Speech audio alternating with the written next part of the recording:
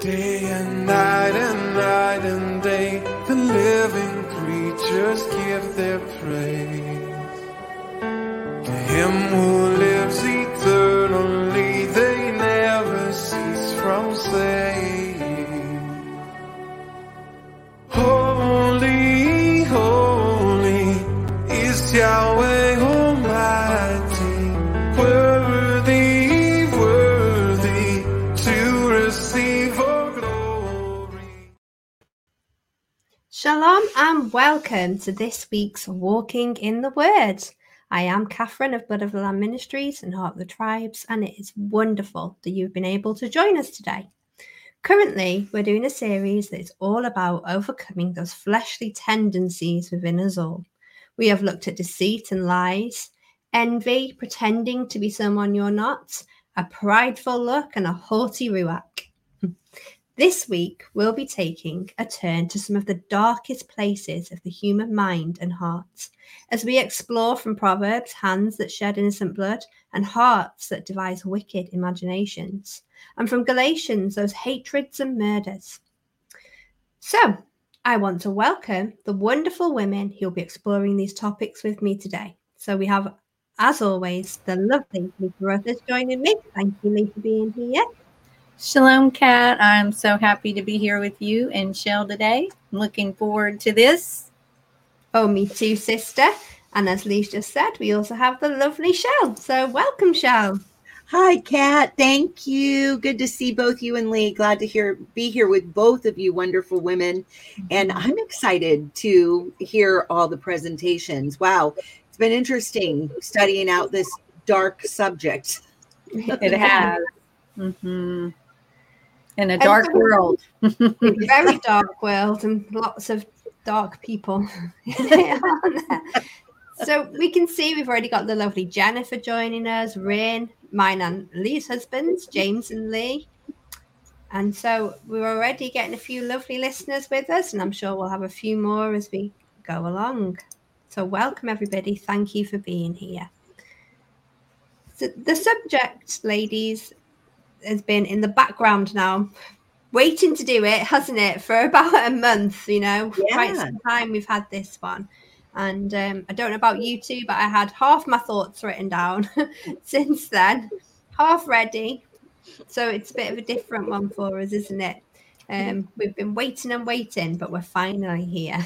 Yeah. But as always, all things in Yah's timing. Welcome, Daniel. Thank you for being with us. So everything we're talking about today comes from that spirit of injustice found in the book of Reuben. It covers theft and plundering and taking by force. If we allow it, the spirit of injustice, it will move us to commit some of the worst crimes. It will make our heart devise wicked things. It will cause us to shed that innocent blood, and it will move us to hate and ultimately murder. Now, as we wander down these darkened paths today, it is important that we remember that Yah forgives all.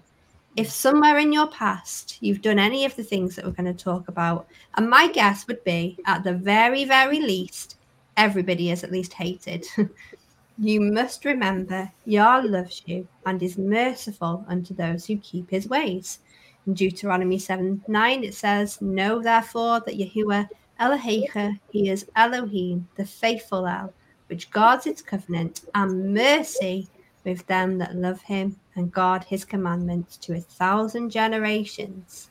But we must also remember, and tells us in John 10:10, the thief comes not but for to steal and to kill and to destroy. The question today is, what voice will we hear? What path will we choose? Will we walk as Messiah walked? Or will we be those roaring lions looking to devour? So in law, when convicting someone of a crime, you have to prove there was what is known as mens rea and actus reus. Actus reus is the action of actually performing a crime, doing the crime. Mens rea is the mental part of it, the guilty act, guilty mind. Was it premeditated? That would be, I think, more the way that in America you would term these things. Was it thought out? Was there intent behind the actions? It is the same in the Torah. When an accidental loss of life has occurred, those who were the cause would be able to retreat to a city of refuge. However, for the guilty of mind, they would have to face the consequences of their crime. All the things we'll be looking at today fall into the category of intended crime. So, with that said, we'll hand over to Lee as she examines a heart that devises wicked imaginations. Over to you, sister. Thank you so much, Kat. I'm going to add my PowerPoint to the screen, and you'll see here the date of 8/16/22. But this is September 13th. I forgot to change that or update it, but I'm aware we're in September now, although, wow, that's like almost a month. That month flew by, didn't it? It did. So I picked a heart that devises wicked imaginations. And last night, as I was re-reviewing and going through my PowerPoint, there were some different shows or videos I was looking through on YouTube, and I was like, yep, that's that. Because this is pretty much rampant in our world right now. There are so many different ways it's being exhibited all around the globe. Hearts that devise wicked imaginations. And I wanted to dig into what is that wickedness? And Proverbs, I went to Proverbs 4:14 through 4:19. Because this just spoke to me pretty quickly as how to go in deeper to what we mean by that wicked imagination. So enter not into the path of the wicked, and go not in the way of evil men, or better yet, how to avoid it. Avoid it, pass not by it, turn from it and pass away. For they sleep not, except they have done mischief, and their sleep is taken away unless they cause some to fall. For they eat the bread of wickedness and drink the wine of violence. But the path of the just is as the shining light that shines more and more unto the perfect day. The way of the wicked is as darkness. They know not at what they stumble. So wickedness is really something inherent, I think, within certain people at different times of their life and of the season that we're in this world right now. Their mischief, they're working behind the scenes. They drink the wine of violence. That goes hand in hand with wicked imaginations.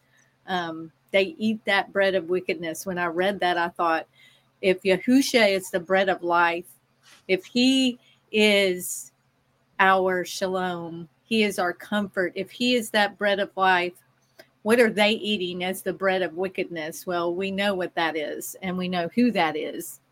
They're reveling in it with Hasatan, because the way of the wicked is as darkness, and we know the bread of life in Yahusha, the light of the Torah, is the light that keeps us on our path. And that was just really, as I was reading this over and over, I was trying to understand myself. The way of the wicked is darkness. And that just sticks out in my mind so much, because darkness is without the Torah. It really is. And it's without Yahusha, who is that living word. So I wanted to do a little bit different. I wanted to break down those words within a heart that devises wickedness, right? Evil, wickedness. I always get that. A heart that devises wicked imaginations.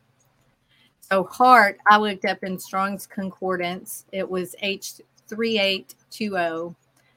Labe, I think, or labe. So it was a form of the H3824. It's the heart. It's also used figuratively very widely for feelings, the will, and even the intellect, Likewise, the center of anything.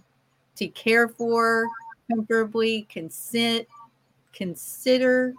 courageous, friendly, broken, hard, merry, stiff, double, stout, double-hearted, double-hearted.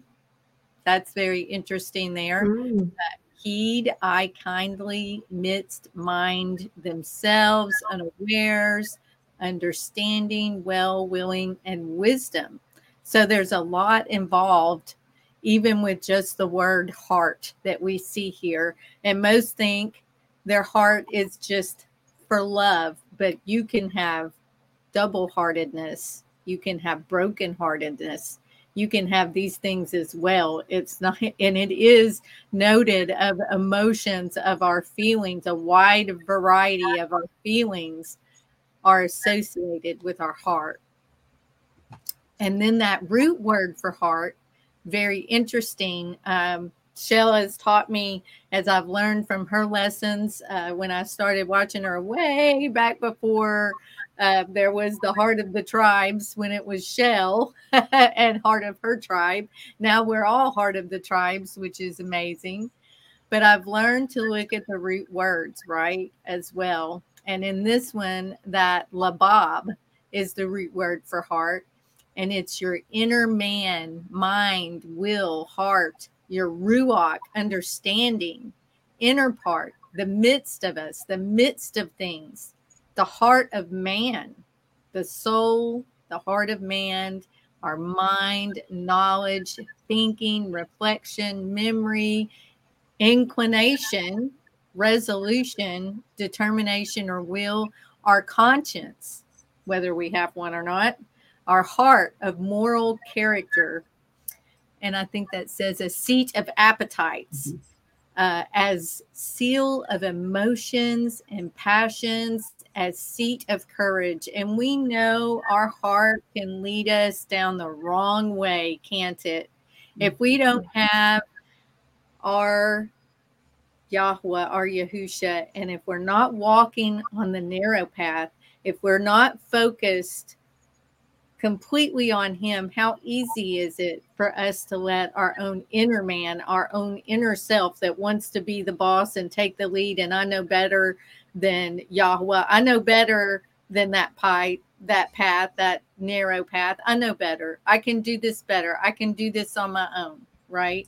And I think that initially starts where we start to fall away. We fall away from where we should be because we are relying on our inner person without relying on our inner ruach that should be seated in Yahweh, period. He should be there. We should find him there. I try all the time to make sure I am not reflecting my inner man, my inner self, that I am reflecting what Yahweh is putting into me. So then I looked at, and what I love about the eSword is you can choose the KJV Plus, and it breaks down that scripture and pulls up all the Strongs related to it. And when it is in the Old Testament, when it is in the Old Testament, you can also look at the Odeo. You can look at the Paleo that's in there. And I wish I had figured out how to get some of that transcribed over, but I couldn't get it to show up correctly. Next time I'll spend more time with that. But that devices, right? So I wanted to look into that. That's H2790 within that verse that we're looking at in Proverbs. And this word is a primitive root, and it is to scratch, that is by implication, to engrave, to plow, with the use of tools, to fabricate, figuratively to devise, to be silent. And this hit me when we're devising those plans, we're silent about it. We're in secret. We're behind the scenes, to be deaf as accompaniment of dumbness, to be deaf to the truth of the matter is how I took that. Altogether, to cease, conceal. There's that conceal again. devise, ear, graven, imagine, leave off, speaking, hold peace, plow, be quiet. All of these things just, you just don't think of the deeper meaning of things until you really start digging in this way. I mean, I wonder how much we would learn about everything if we actually looked into the words that we are speaking and reading, right? On a whole. Yeah. This is really interestingly, when you look at it, I can almost see like the plotting, the planning, like that's It's going on. silent. Yeah. And if we're looking at that word in the pictograph, we've got the fence, right? Like something behind a fence, behind a wall, right? So you've got a hidden aspect. It's behind something. And then you've got man's mind of destruction. Wow. Yeah. Yeah. And that's exactly what this is. That's exactly what this is about. Man's mind of destruction hidden behind the wall, because it's to be silent, speak not a word, hold tongue, all of this just leapt off the page at me, because yes, that's exactly what a person is doing when they're devising those wicked plots, their wicked imaginations. It starts in our mind. It starts as that voice that we shouldn't be listening to. No, it's like that word heart you were looking at as well. That's that double-sidedness, to the world, they might be portraying themselves as one thing, but inside there's, plotting and something else. It's hidden inside that inclination of evil and good that is actually spoke about, when we looked at that first week. It's in, the Jewish mindset of it is that a man has two inclinations, one of evil and one of good. And you're seeing that in that word, that in the heart words, that double mind in there. Double. It's funny that there's a story like told in a lot of cultures. I've heard it lots of different ways, but basically the story is, like there's this white dog and there's this black dog, right? And they are fighting to the death, and it's like, well, which one's going to win? Well, whichever one you decide to feed. Which you feed. Yeah. That's I've heard that in an old Native American, the two wolves that were fighting. And then you find out at the end that it's evil against good that all of us are born with, like we saw in the Testament of Reuben. It's pretty amazing. So that led me to wicked. And Shell, break down this. Is this able to break down this as the odiote? Because that was one thing I was curious about. I know the next one has because I pulled up also the compare. Well, we've got, and Kat, jump in at any point. We've got the strong leader in the Aleph, right? And then we have a Vav. So that Vav is like a nail. So it connects things. Mm-hmm. And then we've got light that's trying to sprout up. Right. So Avan, so to be wicked, what would take? What is strongest in your life connects to the life you're going to have, isn't it? So if you're wicked, if your strength is in wickedness, your life will be connected to wicked, evil. Wow.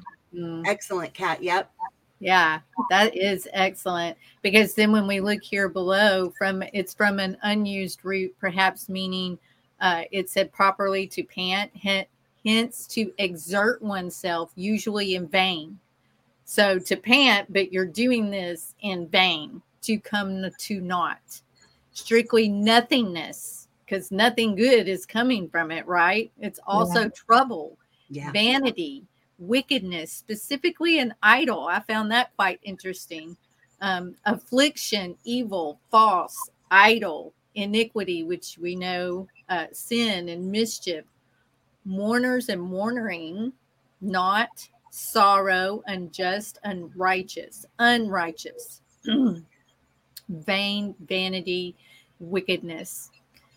So that's a pretty clear picture of that. And then when we look at the compare, which is the ayin, because this is the primitive root meaning, it is the meaning to be nothing, not exist.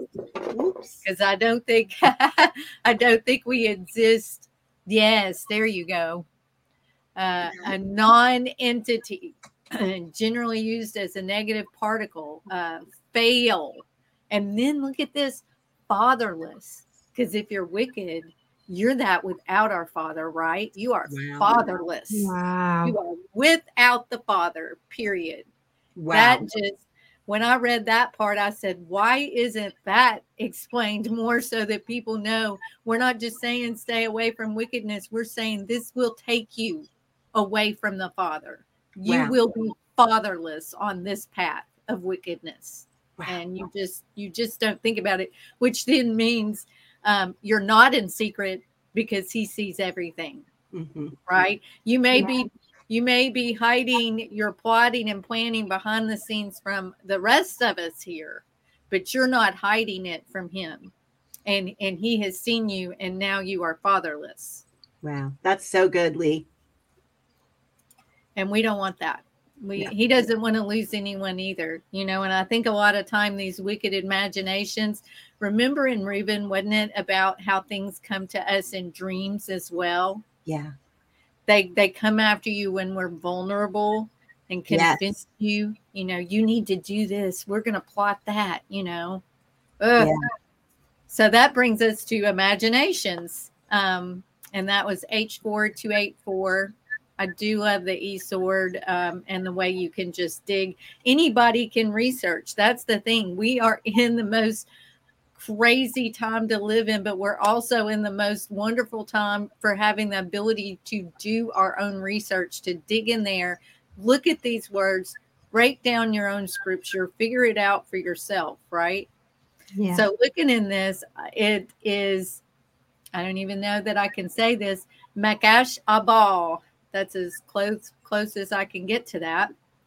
From H2803 is a contrivance that is concretely a texture machine, a machine. That really stuck out because you think of a device as a machine. Well, now your machine is your imaginations, your intention, and I think once that imagination starts clicking in like that machine, it's making something, it's not only just a plot, you're making something. Wow, it's almost, you can almost like see the gears, right? Of the cog, just click it in the cogs. Yeah. That is exactly, Shell, what I saw in this. It's so cool that we all picked that up, but that's what I saw. It's a curious work. A device said, imagination invented. You made this up. You made this up. This was an imagination made up through that device, through that machine, and it's not for good in this instance at all. The purpose of it is wickedness. The purpose of this machine, imaginations. That's right. Yeah. That is exactly right. Thank you, Rin. That's right. Thank you. And then I dug into that root word, which is hashab. And that primitive root word is to interpenetrate. So when we are imagining, that penetrates through our mind, in through our ruach, into that heart of man that we were talking about in the beginning. Because look at here, it's to fabricate. It's literally to weave or fabricate. You're fabricating this. You're making up this wicked device, right? It's right. You are figuratively plotting or contrived, which is usually in a malicious sense. And that's what we're looking at here. It's a malicious intention. If we're looking at the Odeon on this one, it's really easy to me on this one. You've got a wall with your head of destruction with the shin coming against the house, the bed. Yeah. Because it's coming against the house, which is us. We're the tabernacle of Yah, right? So it is coming against us, to make us think we can do this without being seen. We're hiding. And a lot of times you can tell when somebody is plotting, they act, as we said, shady. Remember, we were talking about shady not long ago. There they are hiding behind that wall. Yeah. Yah sees you though, so you're not doing a very good job hiding from him. And it always comes to the surface. I saw this to conceive something. You're growing this wickedness. To conceive, like Shell and I have been covering the reproductive system this last week and this one on Heart of the Tribes. When you conceive something, you're growing that. You're growing that wicked imagination. And then here we see cunning man, workman, device, esteem, find out, forecast, hold, imagine, impute, invent, be like, and then mean, purpose, reckoning, be made, to regard and think. I love breaking the words down that way. So I took all of those meanings of all of the words, and I came up with what I thought was the best way to explain this as a person whose feelings are stiff, hard, or double-minded, double-hearted, that practice mischievous iniquity in secret, as a worker of evil unrighteousness, fatherlessness, right? Fatherless, with the intention of plotting or inventing their own vain and cunning work. Unrighteousness biblically is lawlessness. Lawlessness is living outside of Torah.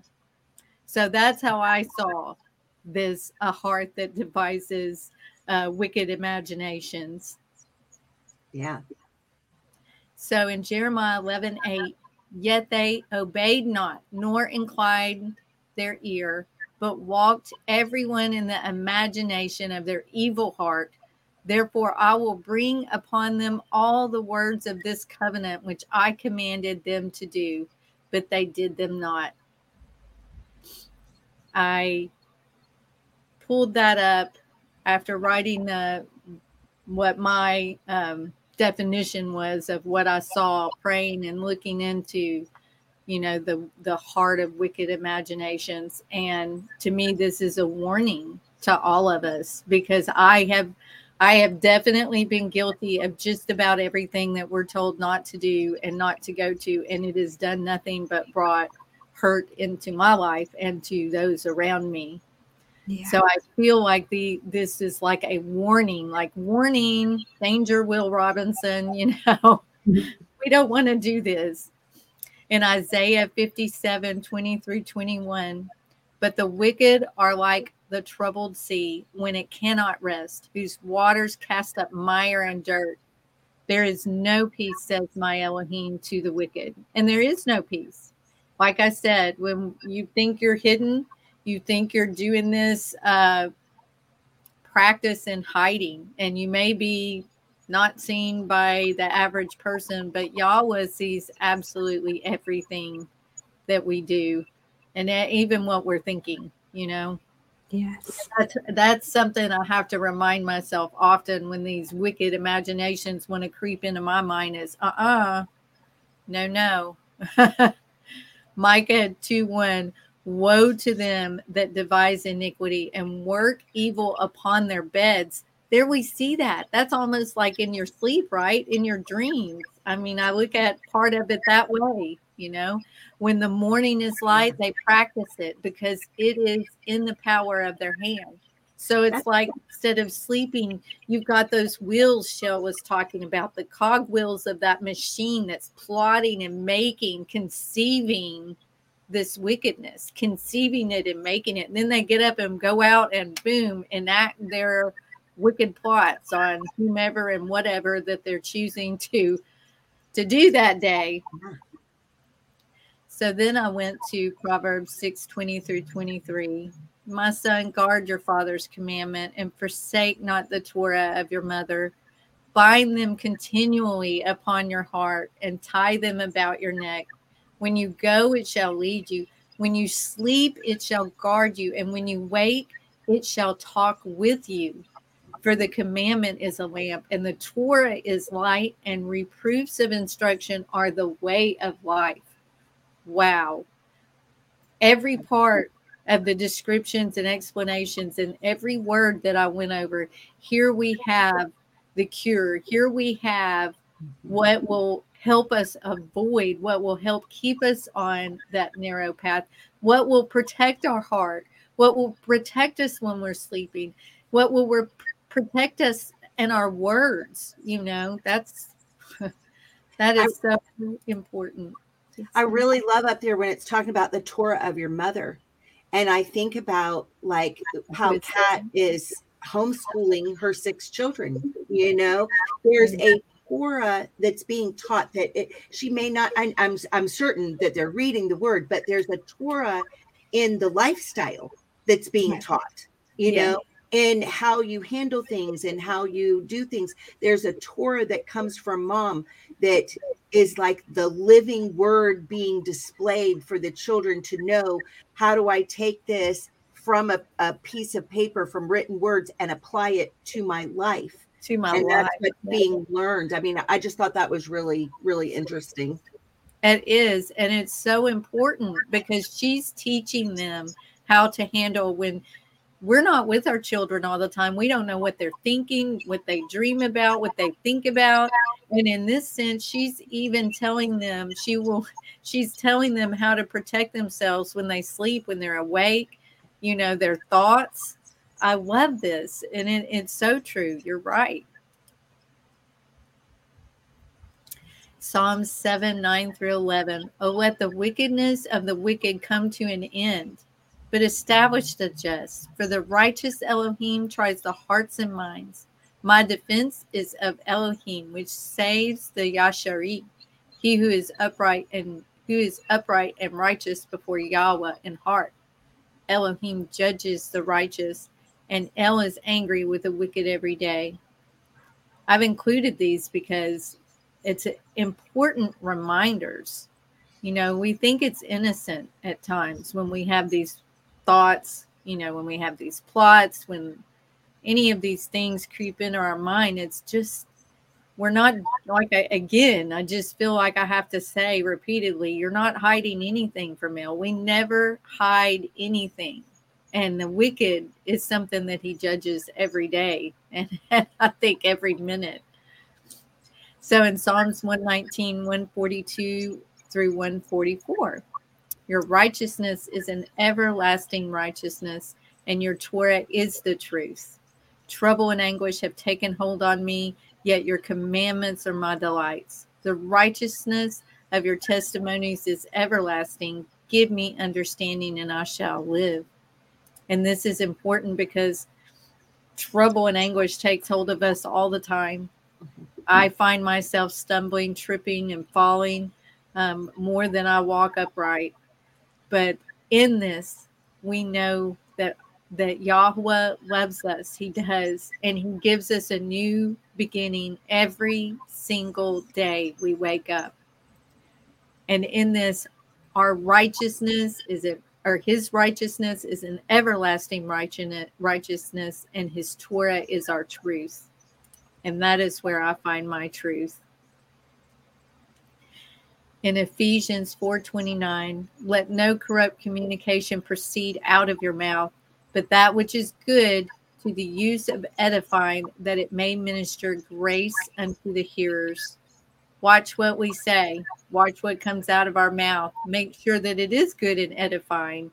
Is what I'm speaking necessary? Is what I'm saying going to enlighten someone? Is it going to make them happy? Or am I saying it for my own lifting myself up or whatever? Am I ministering grace unto my hearers? Am I ministering to them? In Philippians 2:1-3, if there be therefore any consolation in Mashiach, if any comfort of love, if any fellowship of the Ruach, if any affection and mercy, fulfill my joy, that ye be like-minded, having the same love, being of one accord, of one mind. Let nothing be done through strife or vainglory, but in lowliness of mind. Let each esteem other better than ourselves. Treat someone better than you treat yourself. Lift someone up higher than you lift yourself. You know, I think that's our ego is our worst enemy, you know, and through pride opens that doorway for Hasatan to come in and be like a bull in a china shop. He just smashes everything within us. And then we smash everyone around us. And we are not lifting them. We're smashing them into the ground. So in Philippians 4:8, finally, brethren, whatsoever things are true, whatsoever things are honest, whatsoever things are just, whatsoever things are pure, whatsoever things are lovely, whatsoever things are of good report, if there be any virtue, and if there be any praise, think on these things. That's just, that shows us our direction. That shows us to check ourselves. And that's what I feel in this season leading up to the feast. This is like my checklist right now. Yeah. What is in me that is true? Okay, check that off. What things are honest? Check that off. Anything that isn't on this checklist, I am removing and doing my best to pray that Yahweh puts his healing balm on me and my wounds that are making me have these things in me that don't fit this checklist. And that, my dears, is what I had to bring today. That was wonderful, Lee. You know, when you were telling us about going through all those different words, it is like we get a seed in our head, you know, and it can be a good seed or a bad seed. Which seed are we going to sit in bed and think on and wonder on?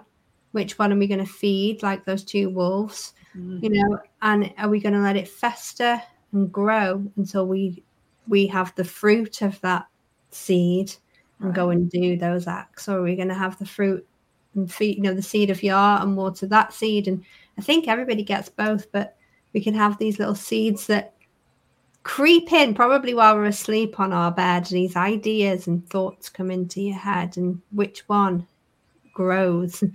Well, what we focus on, like you were just saying in that last verse there, you know, what things are true, what things are lovely. Because if you're thinking on those things, you're going to feed the good seed. If you're thinking on the other ones, you're going to feed the bad seed. It's amazing what you just brought forth. Wonderful.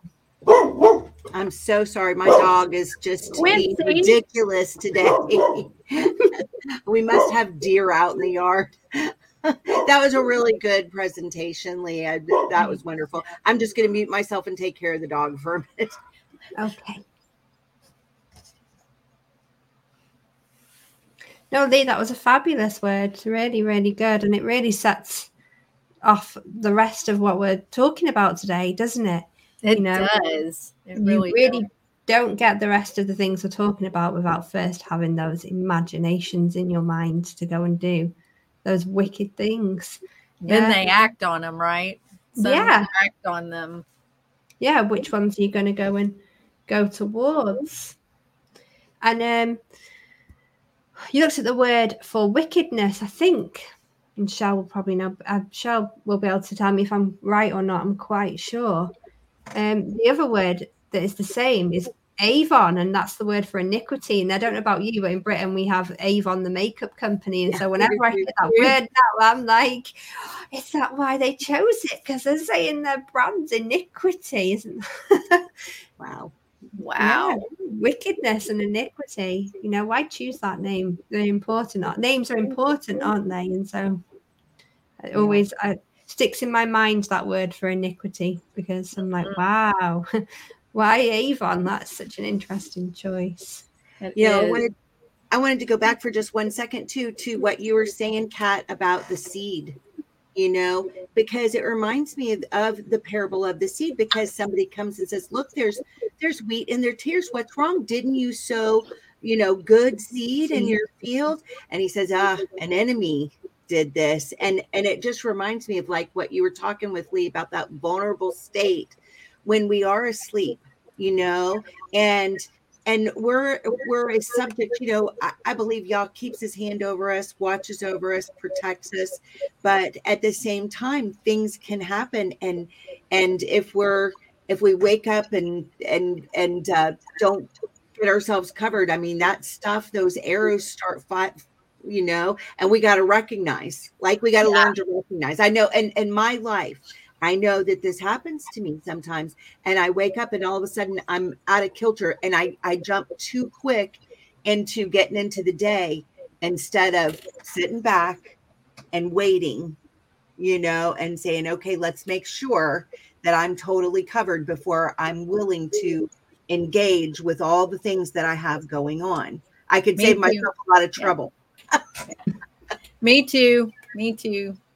It's that word patience, you know, which breaks down to long suffering. It's suffering is involved in the patience because we suffer waiting. We're so human. Yeah.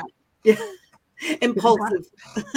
Well said there, Lee. With that, you know, we are waiting is long suffering. I never thought of it that way before, but I guess it is. Should we say hi to those that have joined us while we've been talking? Yeah. So I think we've had the lovely Laura Lee join us, Sue Shoshana join us, and Deborah join us, which I think you said hi to my favourite cousin there, Sheldon. Yeah. Lovely to have you guys join in with us. Thank you for being here. Lee has just brought us really right into where we're going as she's talked about those hearts that devise those wicked imaginations. And so that will lead so well where we're going next. And so I'm going to start off today with, and I think I'm getting the right screen here, Isaiah 59:1. Okay. Behold, Yahuwah's hand is not shortened that it cannot save, neither is ear heavy that it cannot hear.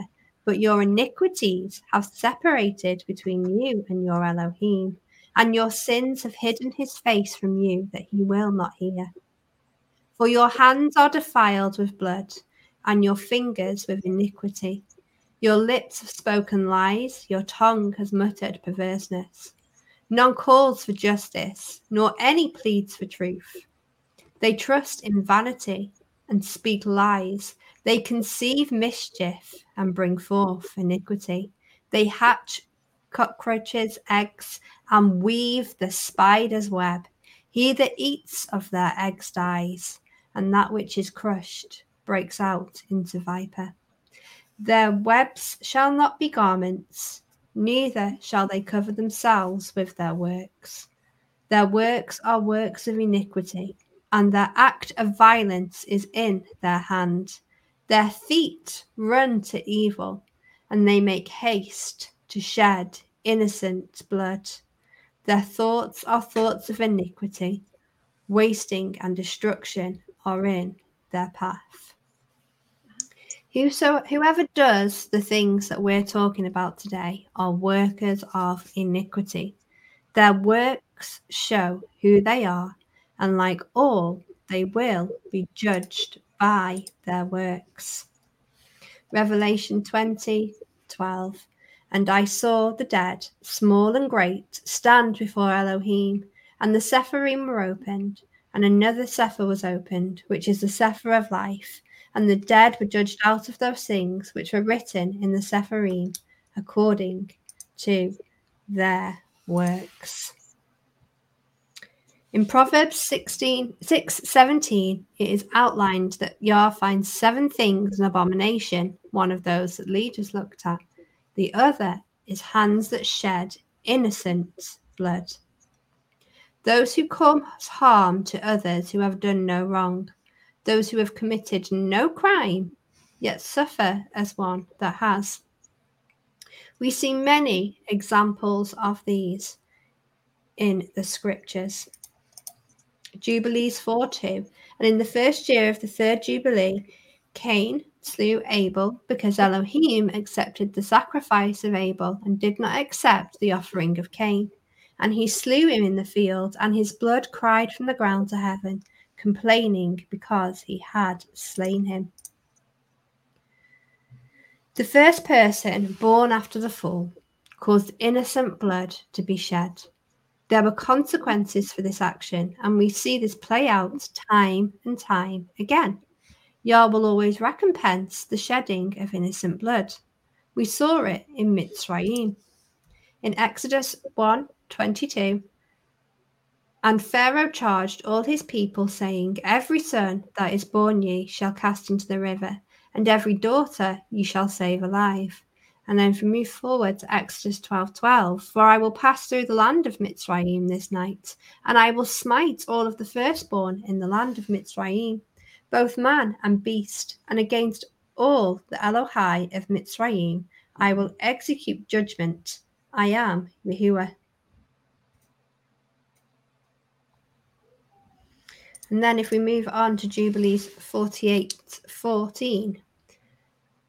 So in that first one there, we're seeing that some of that recompense came forth by the smiting of the firstborn by Yahuwah. But Jubilees also tell us another one came along. And all the peoples whom he brought to pursue after Yasharel, Yahuwah Eloheinu cast into the midst of the sea, into the depths of the abyss beneath the children of Yasharel. Even as the people of Mitzrayim had cast their children into the river, he took vengeance on 1,000,000 of them, and 1,000 strong and energetic men were destroyed on account of one suckling of a child of your people, which they had thrown into the river. We can see from these two different things that Yah does recompense.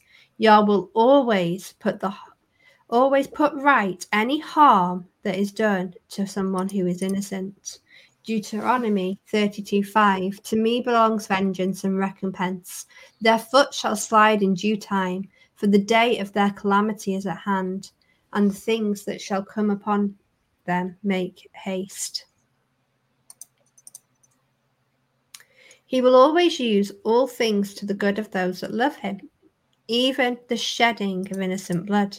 Romans 8:28, and we know that all things work together for the good to those that love Elohim, to them who are called according to his purpose.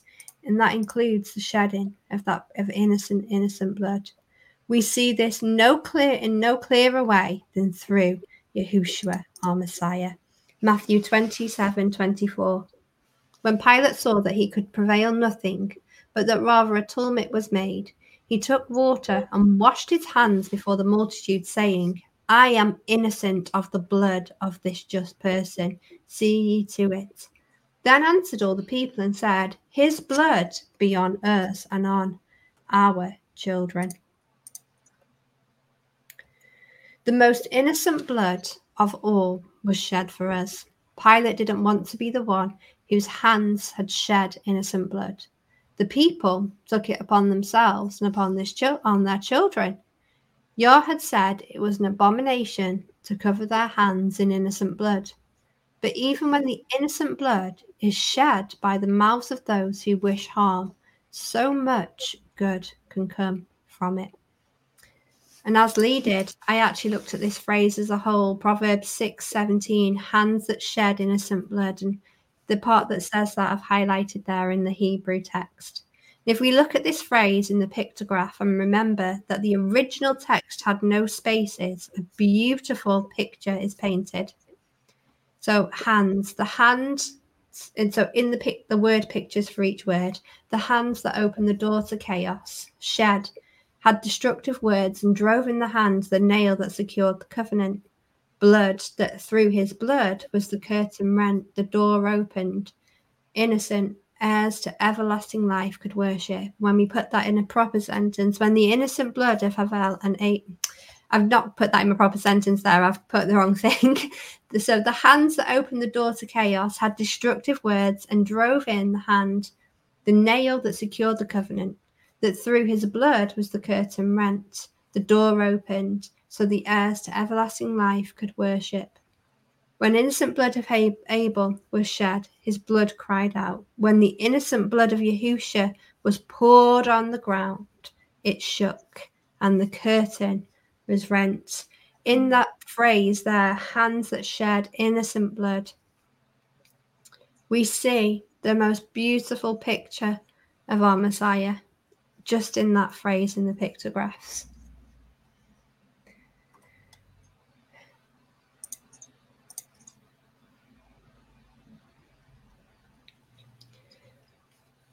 In Matthew 27:50, Yahushua, when he had cried again with a loud voice, he yielded up his ruach, and behold, the veil of the temple was rent in two from top to the bottom, and the earth did quake, and the rocks rent. Shed innocent blood has a voice, and that voice will always reach the Shamayim. It will always be heard, and there will always be a need to cleanse from it. In Numbers 35:33, so ye shall not pollute the land wherein ye are, for blood it defiles the land, and the land cannot be cleansed of that blood that is shed therein, but by the blood of him that shed it. There is always needs to be a payment for blood that is shed. We look at capital punishment these days and we're like, oh no, but really it is Torah that when a life is taken, a life should be given. Unfortunately, we live in a corrupt world and our justice system isn't correct, and so the innocent men get taken away for things they didn't do. But there is a price to be paid. Deuteronomy tells us not only is the shedding of innocent blood a problem, but the taking of money for it as well. Deuteronomy 27:24, cursed be he that smites his neighbour secretly, and all the people shall say, Amen.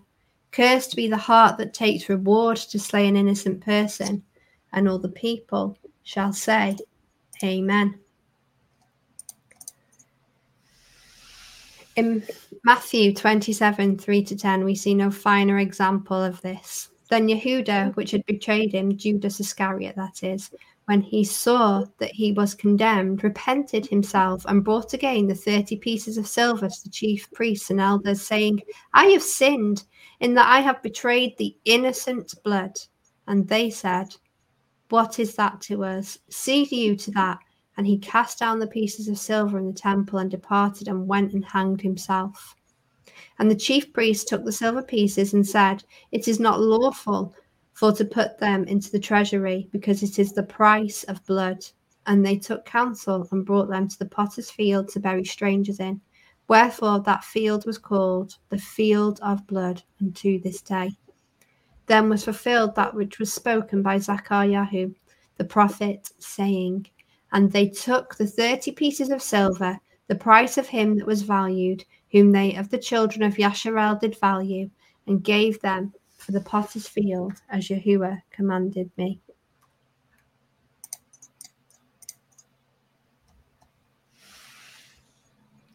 As I said, Yah will always recompense. He will even let a person's own mind be his downfall when they have committed atrocious acts.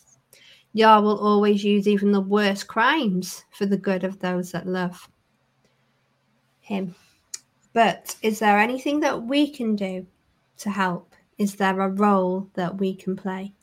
In today's society, innocent blood is shed daily. And not only is it permitted by our governments, but it is glorified.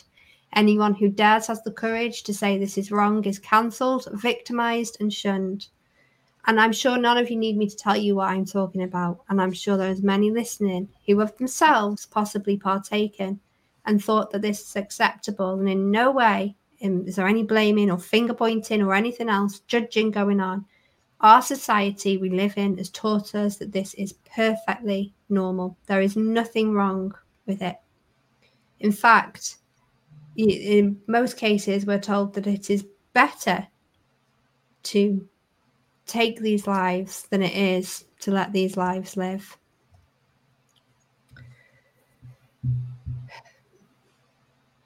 Sorry, I just lost my thoughts for a second there. I'll get them back now. Sorry. Oh. But it's not normally this act. It's not only this act that is ultimately the shedding of innocent blood. A child shot in the street, sexual abuse, physical abuse, emotional abuse. Shedding innocent blood does not necessarily mean just the act of killing someone unjustly. The shedding of innocent blood is the destruction of life in any way. When you take that, what was somebody else's, you are taking a part of their life away. And I'm not talking about belongings. The things of this earth don't matter. I'm talking about their innocence, their strength, their joy, their peace. And I guarantee there is not a single person listening today that is not guilty of this in one way or another. We have all fallen short. And while we may not have committed some of the worst things, we have all done something unintentionally or intentionally to cause another to lose their joy and their peace. In the world where we are being told there are too many people, that life has no value, that there needs to be less of us, a world whose leaders are becoming increasingly one-minded in this way, what do we expect people to think? How do we overcome hands that shed innocent blood when innocent blood being shed is all the world wants to see? How do we ourselves be released from the debt that needs to be paid? How do we change hearts so they no longer wish to cause the innocent pain? We pray for the ruach of understanding and wisdom found in Isaiah 11, so that we are able to teach the value of life. We are able to teach that having children is a blessing and not a curse. We are able to teach that hurting others to get what we want is not okay.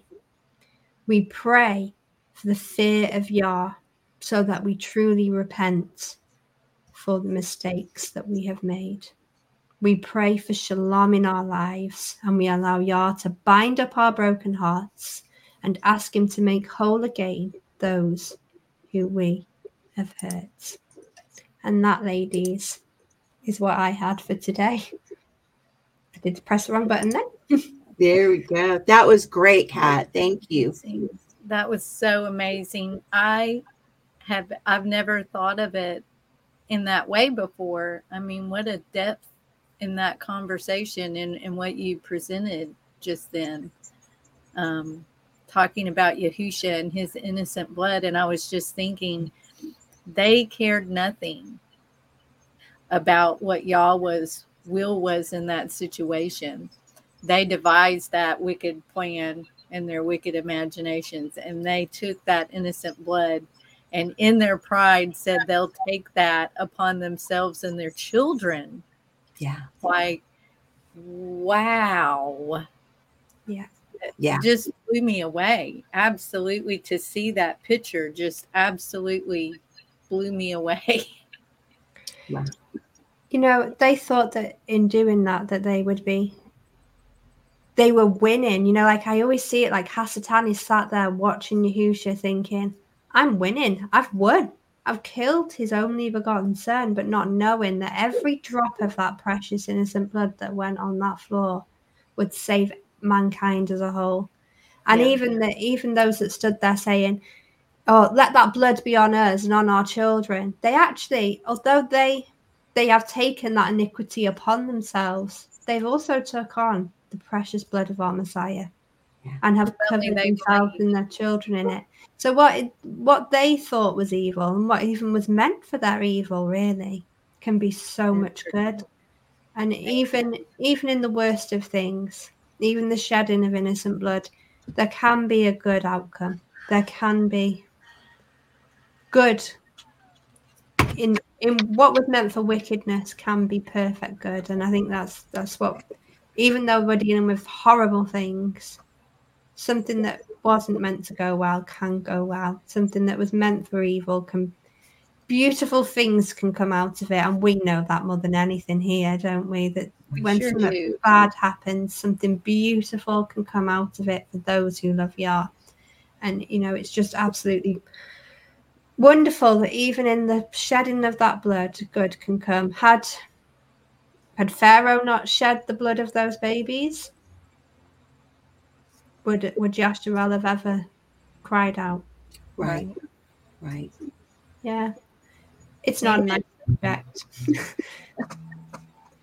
It's amazing to me how Yah works a thread through us in what he wants to say, because, you know, one of the parts of my presentation, I'm going to go deep into that word of crying out. You know, it's so funny how it all, he just weaves what he wants to do and say. It always amazes me because we don't collaborate. No. We don't have time. No. I also think it's interesting that you don't necessarily have to make blood go on the floor to steal from somebody. But, you know, their life force, you can take that in so many ways. It's not... Our innocent children is the ones I feel for the most in this. Yeah. Yeah. People take so much from children that they just shouldn't take. Yeah. They're innocent.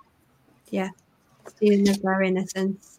Oh, they're the most vulnerable in our society. And that's, I mean, when we see how things have played out in our society worldwide lately, it's the vulnerable that have been gone after the hardest. Yeah. Because they're easy targets. Those wicked plotting evil imaginations, those ones weaving those spiders' webs, although there's plenty people like ourselves that do those things, there is a big network of people that do that is all they do. And they think that we are lesser than them. And it is so painful to see that. Yeah. That's where I go to those who sigh and cry for the abominations, because it gives me strength to deal with those wicked ones.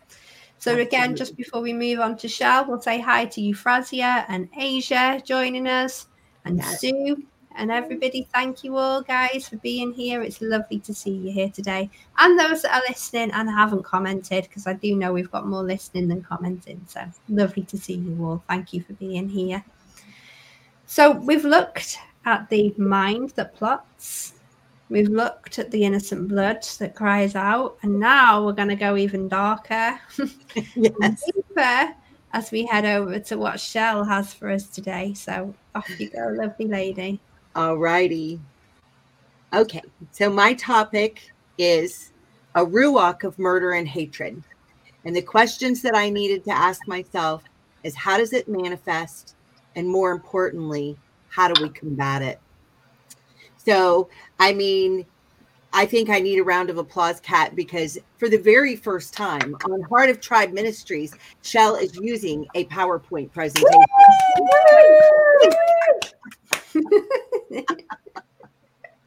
Absolutely. All righty. And not using it well, because there we go.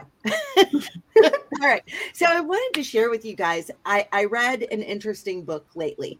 It was called The Narcissist Next Door, Understanding the Monster in Your Family, in Your Office, in Your Bed, and in Your World. It was quite an interesting book. So he has this chapter called The Chest Thumping of the Tribe. What is the process, basically, of dehumanization? And I had to pick this picture because I spent some time as a after school like counselor at this big camp. You know, I'd just been trying to work through the mold and the sears and everything, and I needed to work like in an outside environment because I couldn't be in buildings. So I thought, well, this is the perfect thing for me. I can be with the children, I can, you know, teach them art projects, I can hike through the woods with them, do whatever. So I got to work with these children for a year, and I would observe things. And what I would observe was watching like these two kids on a bus, right? And they were best buddies. They'd been best buddies all day. We'd get to the camp, you know, they're best buddies as they're putting their stuff away and running out to the sandbox. But then it's time to divide into games and teams. Well, no longer were they best buddies, because you were either on the red team or you were on the blue team. And if you were on the red team, you hated the blue team. And if you were on the blue team, you hated the red team. And I thought, wow, boy, does that happen quickly. Right? So just a part of human nature. So I thought, how does dehumanization happen in a group of people who formerly considered each other friends, neighbors, brothers, and sisters? How does this happen in the family of Yasharel? This is my big question, right? So I took it to the base of a war zone. In a war zone, people on the other side are no longer people, right? The rabbis of Mashiach's day riled up the people by calling him a blasphemer and any other thing they could think of. All right. So it starts within the leadership. This is how I see it. And I'm really trying to zero in. I know that the world is full of wickedness. I know that that's being plotted. What I want to talk about is what's going on in Yah's family, right? What's happening? What's tearing people away? What's going to get people off the path and where they have departed from the path? And hopefully this will speak to some to realize what's going on and they can get back on the path, because that's really the important thing. We're in a season of repentance and restoration if you will allow that process to happen, which it happens through repentance, right? So I see it starting with the leadership. Whatever leadership's in charge, some kind of outrage is expressed. Rumors begin to be spread, right? All with the intention of manipulating the thought processes of the others that they want on their team, on their side. So the goal is, let's turn the other side that we consider now the adversary, even though we're still part of the same family, right? Let's turn them into something disgusting. Yet the leaders have to provoke a disgust type of reaction. So as I was reading this book, according to one of the quoted experts in the book, referred to as DeVito, and I'm not quite sure who that is, but to sway a group, 3 stages must be planned and brought to the group. Think process. It's a group think process, right? To have that group believe that hatred to the point of wanting to slaughter is the right conclusion. And this is really what you were talking about, Kat. You know, it's part of this dehumanization process, right? So you've got to dehumanize them. You've got to provoke something that makes them feel disgusting. Hence my picture of this lovely pumpkin that has been infested by bugs, right? It's got to be like, oh, that's disgusting, right? They're awful people, right? There's got to be invoked either an extreme fear of that other group of people or an extreme anger. Okay, so turn the other guys into something willfully evil and you're off to the xenophobic races. Now, I have some more things that I want to share with you from my notes from this book. So I'm going to remove this for a moment and just kind of read to you some of my notes because I couldn't get them all in the PowerPoint. But then I do have stuff on the PowerPoint that I want to share. So I'll add that back in. So on this process of turning the other guys into something willfully evil and you're off to the xenophobic races, there was a psychologist, Robert Steenberg, sees a different 3-step process to turn animus into homicidal loathing, like to go from, well, I really don't like them, to they need to be removed from off the face of the earth, right? I mean, that's that thing. One, you've got to get a negation of intimacy, a dehumanization of the target group, which disqualifies them from ordinary empathy and decency. No longer do you have to treat them with common courtesy or respect because they're not worthy of that, right? It's a license to just slaughter them with your words and with rudeness, right? There's a passion involved in it. This is the next aspect. There's an intensity of emotion that adds rage to the mix. Passion, when you think about passion and the sense of hatred, it's a hot hatred. You know, it's become something that is raging like this fire within. There's got to be commitment. a coolly reasoned, intellectualized choice to commit a murderous act, right? There's a cold, cold hatred that's taking place within the heart, turning that heart into stone. Cold hate is a state of mind that is not easily achieved. And as soon as I read that in the book, my thoughts went to exactly what Kat was talking about with Cain and Abel. That was exactly, but I decided not to put those scriptures in my presentation, which I think is hysterical, right? So with this, if you've got this cold hate, what's involved in that? You've got arrogance, you've got self-regard, right? You've got a demonization of others, right? I've lowered those others in my mind. They're not in the same place that I am. I'm here. They're there. I've put them down. Okay. There has to be a lack of empathy. They don't deserve to even be they don't deserve common courtesy. I don't care what their problems are. I'm not looking at maybe what their situation is or how hard it may be in their life. None of that matters. Only I matter, right? There's got to be a total lack of remorse, right? To where they don't even feel bad about the fact that they're being so rude, right?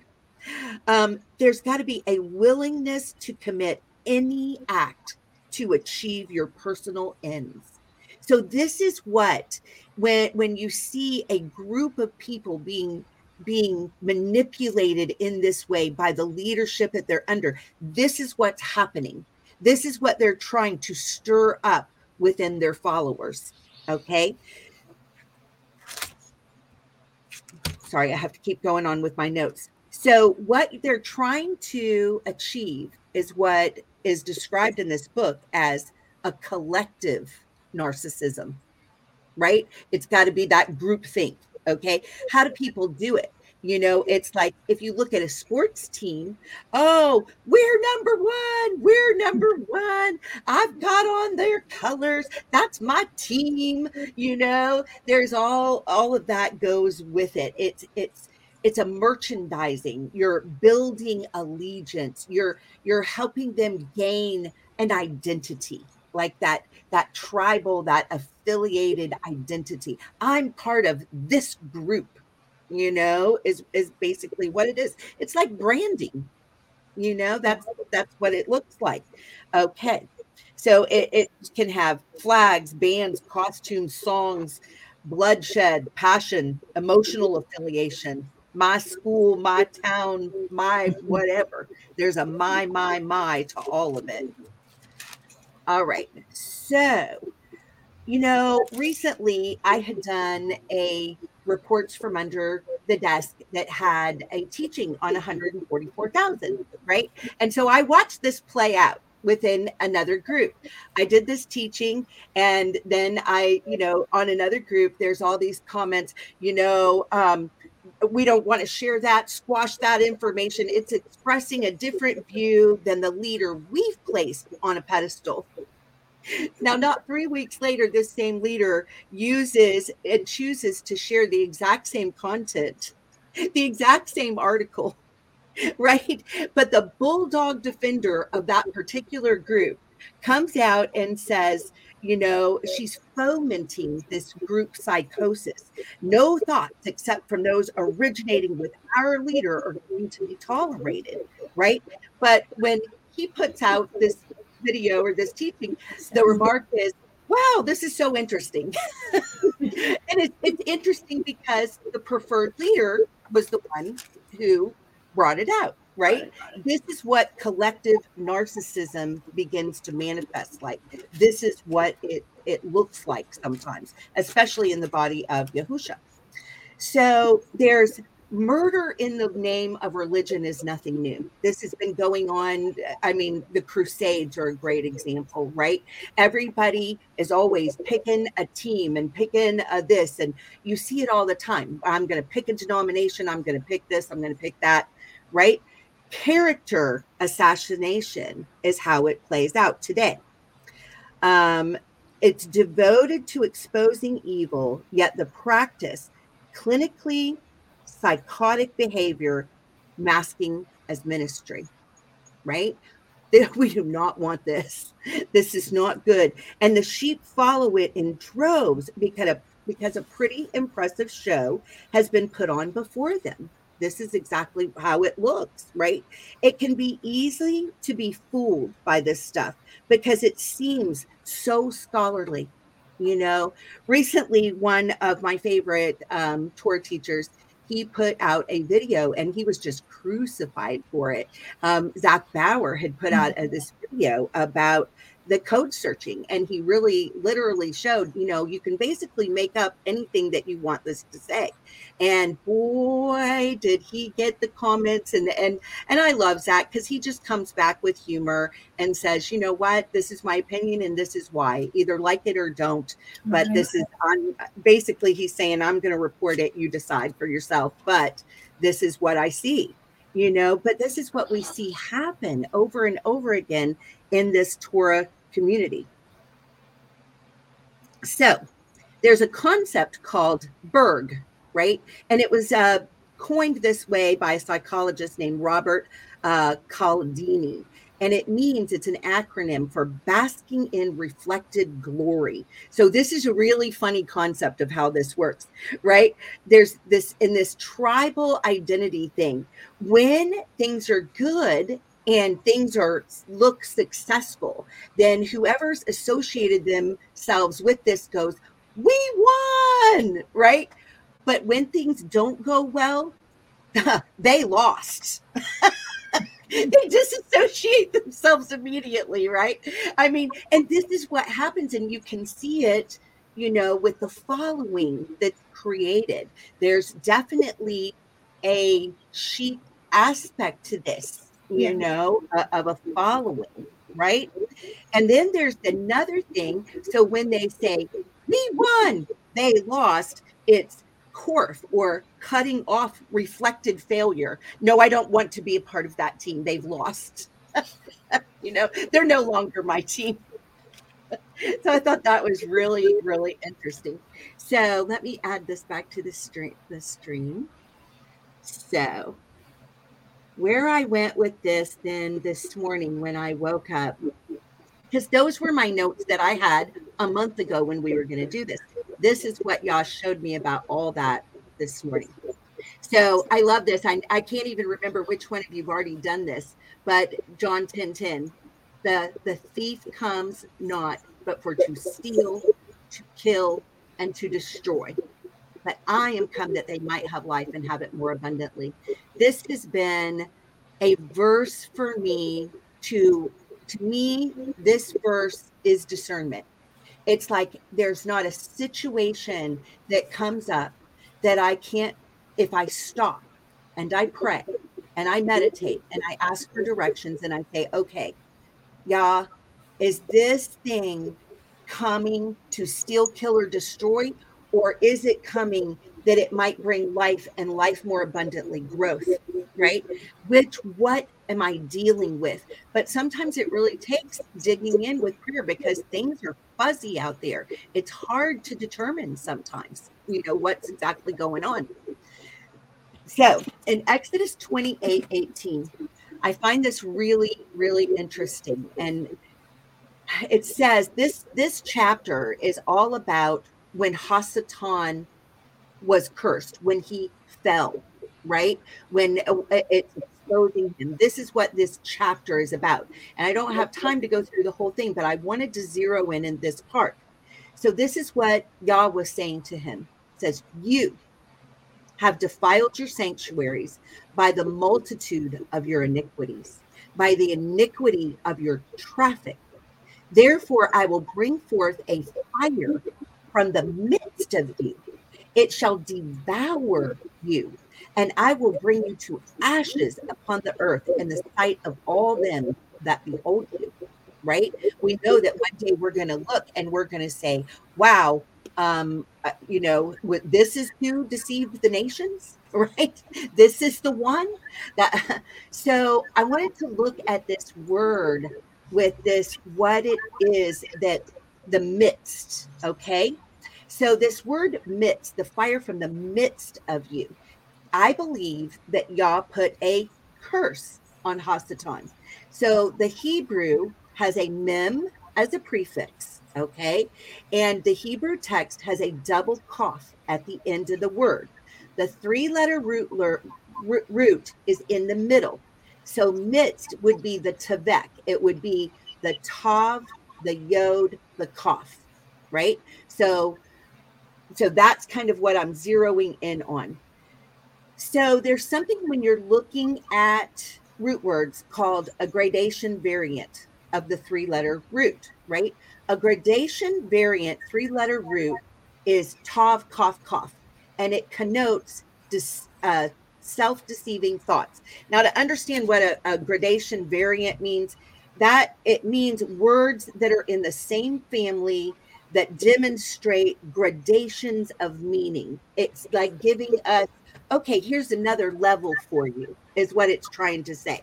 Okay, so when we're dealing with root words, we can see that when we look for these. So the gradation variant is that tav, cough, cough, and it connotes an aspect of self-deception. And this is what I see. So this curse that was given hit the midst of Hasatan, in the middle of him. What he was cursed with, to me, what this is saying, is he was cursed with self-deception. There's no other way that he could believe that he would win this fight against Yah, right? He is a created being like we are, you know? So then when I woke up this morning, this is what Yah was showing me. It's Psalm 72:1. And I just want to read it so we get the context of it, okay? Give the king your judgment, O Elohim, and your righteousness unto the king's son. He shall judge your people with righteousness and your poor with judgment. The mountains shall bring peace to the people, and the little hills by righteousness. He shall judge the poor of the people. He shall save the children of the needy, and shall break in pieces the oppressor. They shall fear you as long as the sun and moon endure. Throughout all generations, he shall come down like rain upon the mown grass, as showers that water the earth. In his days shall the righteous flourish, and the abundance of peace, so long as the moon endures. He shall have dominion also from sea to sea, and from the river unto the ends of the earth. They that dwell in the wilderness shall bow before him, and his enemies shall lick the dust. The kings of Tarshish and of the isles shall bring presents. The kings of Sheba and Seba shall offer gifts. Yea, all kings shall fall down before him. All nations shall serve him. For he shall deliver the needy when he cries, the poor also, and him that has no helper. That reminds me exactly what you were talking about, even the fatherless, right? Mm-hmm. Wow. So he shall spare the poor and needy, and shall save the souls of the needy. He shall redeem their soul from deceit and violence, and precious shall be their blood in his sight. So this word deceit is that word I was just talking about, tavak, right? There's a deception. There's a soul deception. There's a self-deception within it, right? So when he spares us from the enemy, part of our deliverance is from self-deception and violence. Now that word violence is Hamas, okay? It also has a mem prefix on it. The Brown Driver Briggs describes this as a violent cruelty and injustice.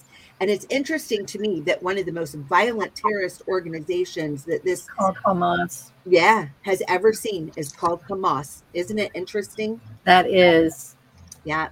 Wow. So to finish out Psalm 72, and he shall live, and to him shall be given the gold of Sheba. Prayer also shall be shall be made for him continually, and daily shall he be praised. There shall be a handful of grain in the earth upon the top of the mountains. The fruit thereof shall shake like Lebanon, and they of the city shall flourish like the grass of the earth. Now, this is a very eschatological psalm, right? This is describing the end time, and it's describing the remnant. When you see that there's a handful of grain in the earth, right? This is describing the remnant. There's a handful of wheat left. This is what it's saying, and it's on top of the mountain. Before, on the last slide, we saw how they were in the wilderness, right? So this is a progressive time this is describing, right? There shall be a handful of grain in the earth upon the top of the mountains. The fruit thereof shall shake like Lebanon, and they of the city shall flourish like the grass of the earth. His name, whose name? Yahweh's. His name shall endure forever. His name shall be continued as long as the sun, and men shall be blessed in him. All nations shall call him blessed. Blessed be Yahweh Elohim, the Elohai of Yasharel, who only does wondrous things. And blessed be his glorious name forever, and let the whole earth be filled with his glory. Amen and amen. The prayers of David, the son of Yeshua, ended. Okay. So, next thing that I was led to was Psalm 55.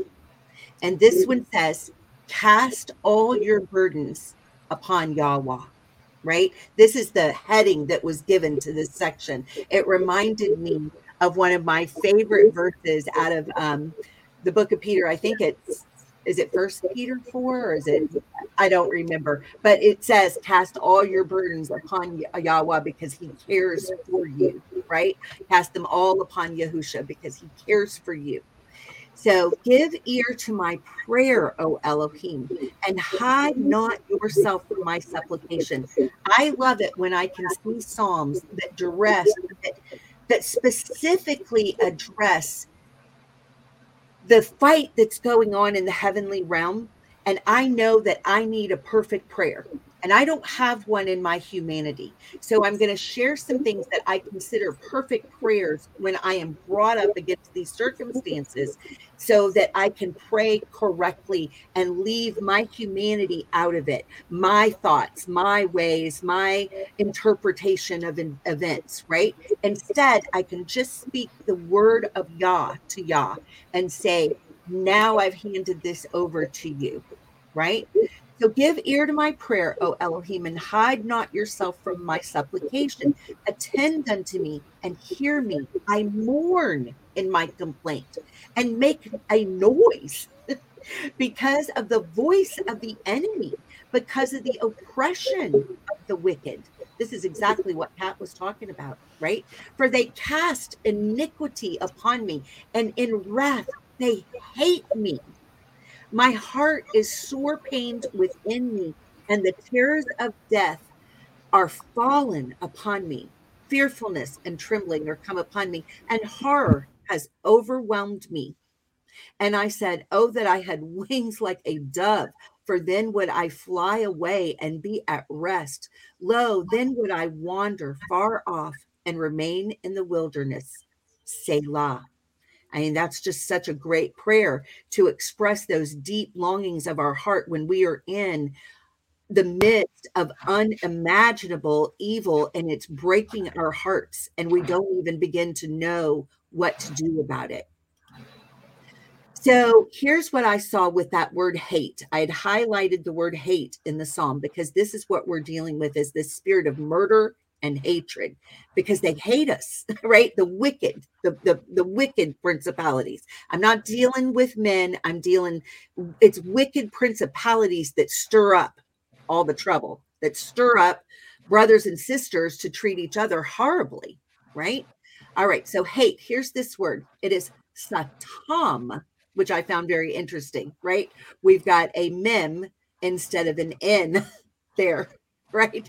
So satam, we've got a shin, a tav, and a mem.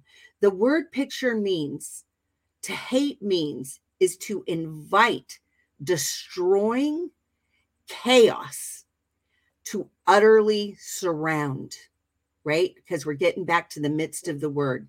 That's what happens when we hate. It says, to finish Psalm 55, I would hasten my escape from the windy storm and tempest. Destroy, O Adonai, and divide their tongues, for I have seen violence and strife in the city. Day and night they go about it upon the walls thereof. Mischief also and sorrow are in the midst of it. Wickedness is in the midst thereof. Deceit and guile depart not from her streets.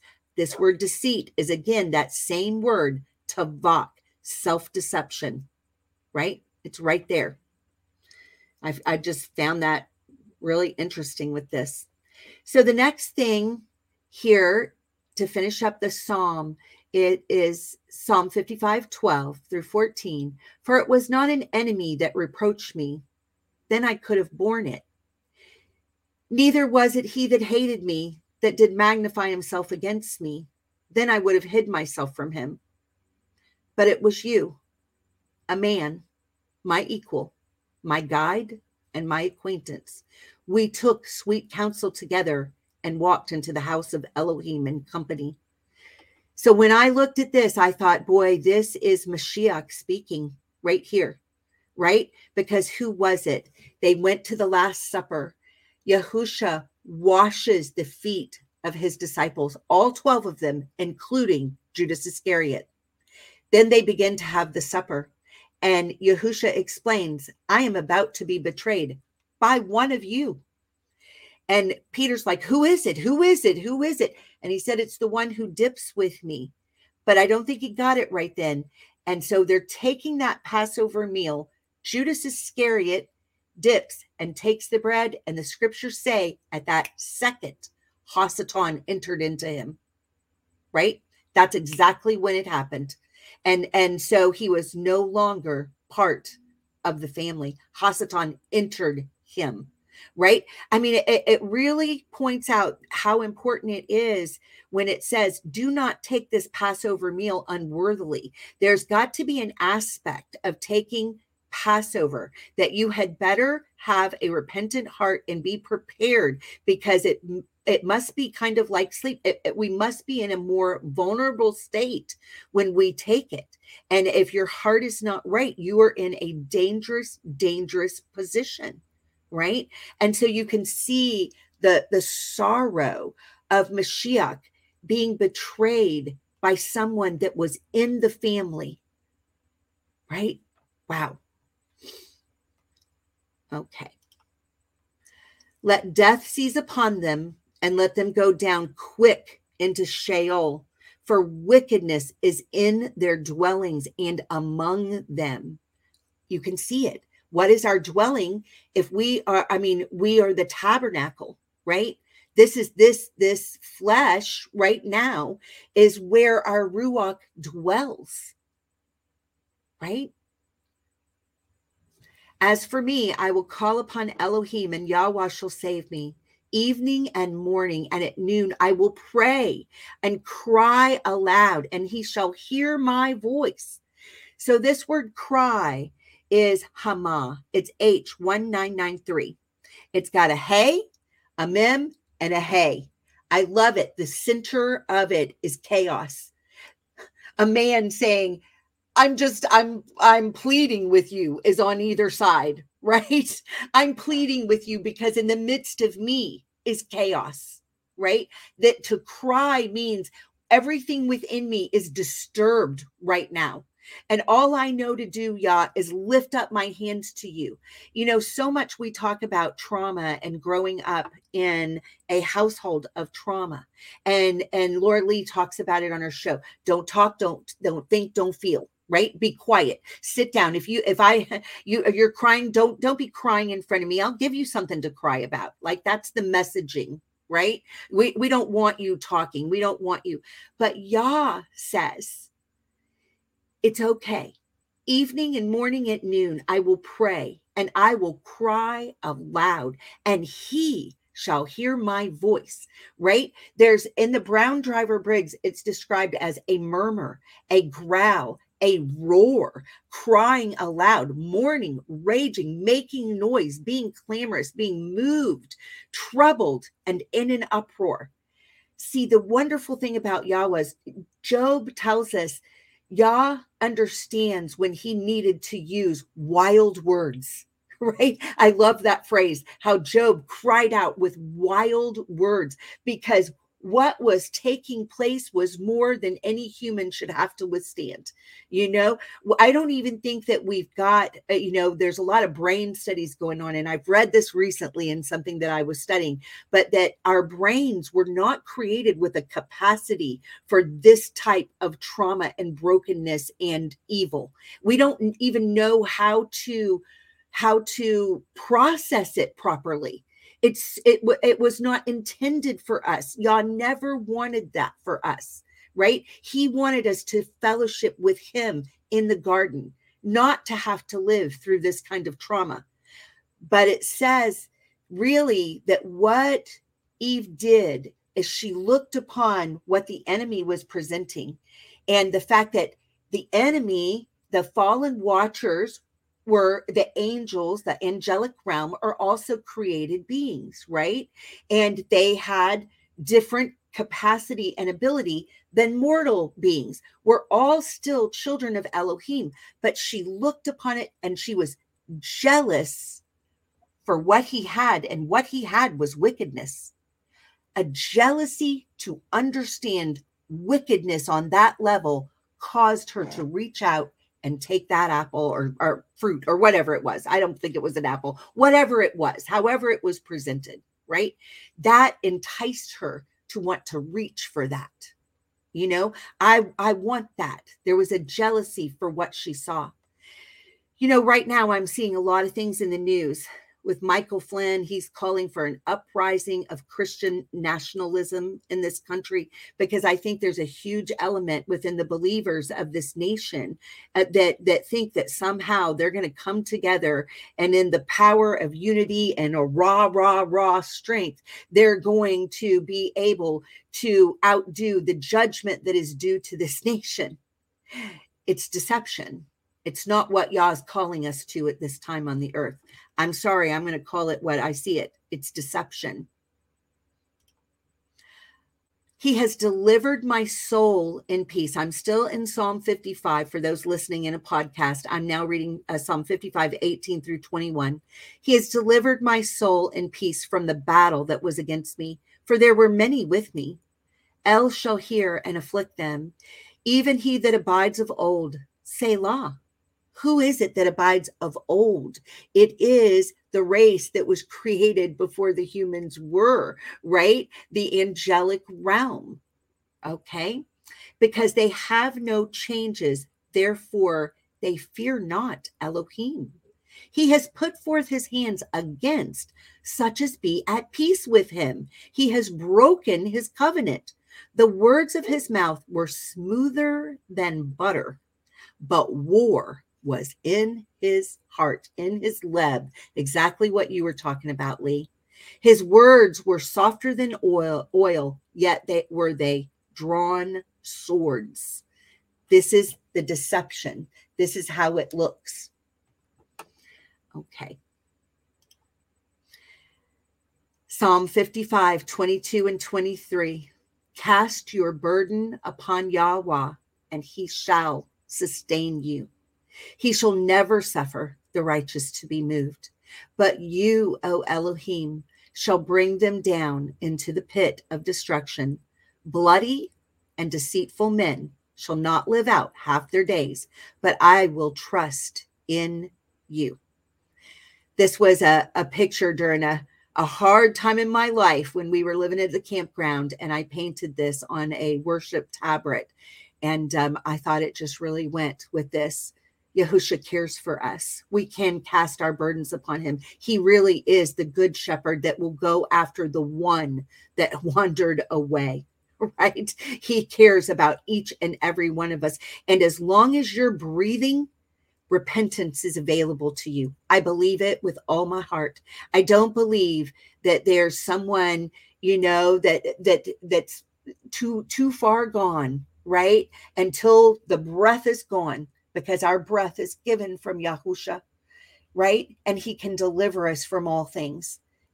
But we have to be humble enough to come to him in repentance.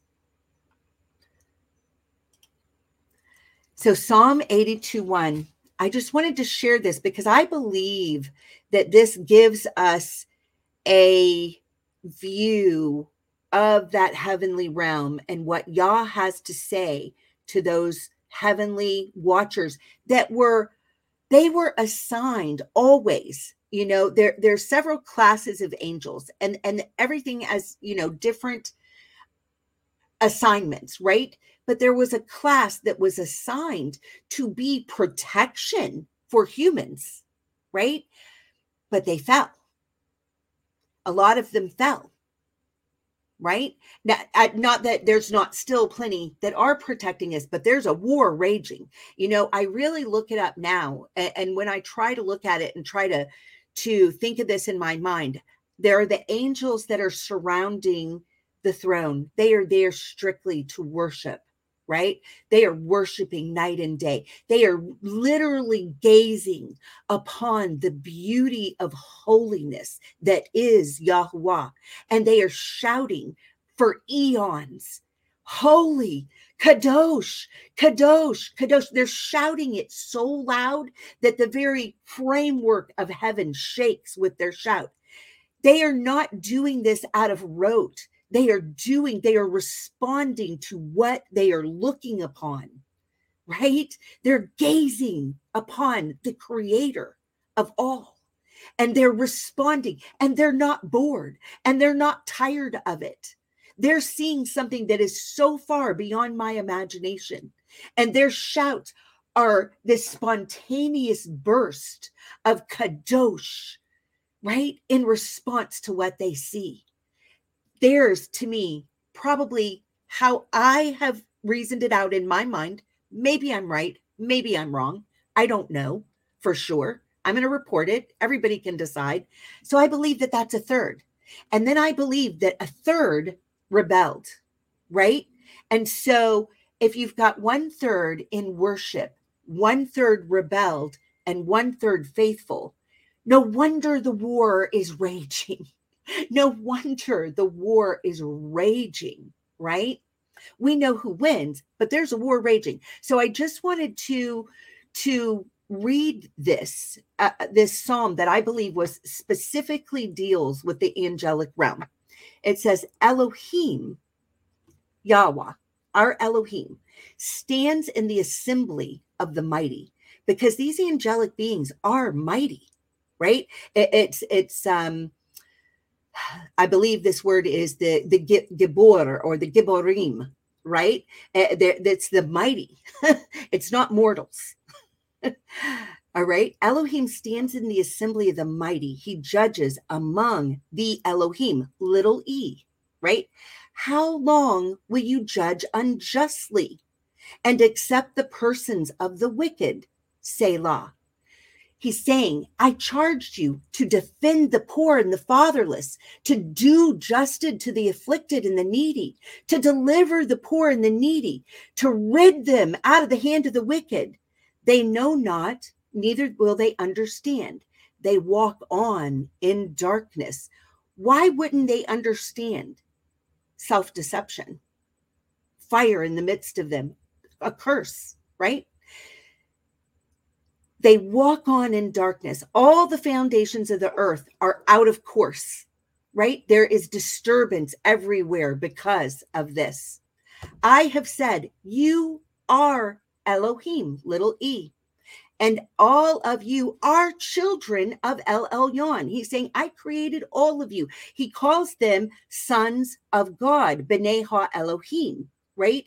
And then in the Brit Hadashah, we are told that he gives us power to become B'nai Ha Elohim. He really doesn't describe humans that way when we're looking in the Tanakh. But when we get over to the Brit Hadashah, he gives us power to become B'nai Ha Elohim. It's something, a promise held in reserve as we work out our salvation with fear and trembling. It's what awaits us, right? And it's a great promise, okay? But ye shall die like men. He is addressing those who fell. Okay. But ye shall die like men and fall like one of the princes. Arise, O Elohim, judge the earth, for you shall inherit all nations, right? When we know Yahusha shall inherit all nations. So this led me to Psalm 93, where it says, Yahweh reigns. This to me is more prayers. To me, this Psalm 93 sets up the prayer of power in Psalm 94. Yahweh reigns. This like sets my soul in the right place, right? It right sizes my soul so that I can fully engage with the prayer that I find in Psalm 94. This is how I process it. Yahweh reigns. He's clothed with majesty. Yahweh is clothed with strength, wherewith he has girded himself. The world also is established that it cannot be moved. Your throne, Yahweh, is established of old. You are from everlasting. The floods have lifted up, O Yahweh. The floods have lifted up their voice. The floods lift up their waves. Yahweh on high is mightier than the noise of many waters, yea, than the mighty waves of the sea. Your testimonies are very sure. Holiness becomes your house, O Yahweh, forever. Psalm 94, starting in verse 1. O Yahweh El, to whom vengeance belongs, doesn't belong to me. I'm so tempted so many times, right? And sometimes I fall. And then it really kind of removes Yah's ability to act on my behalf when I act out of turn. And I have to remember this, right? As a human, I have to right size myself and remember that vengeance belongs to Elohim. O Yahweh El, to whom vengeance belongs. O Elohim, to whom vengeance belongs. Show yourself.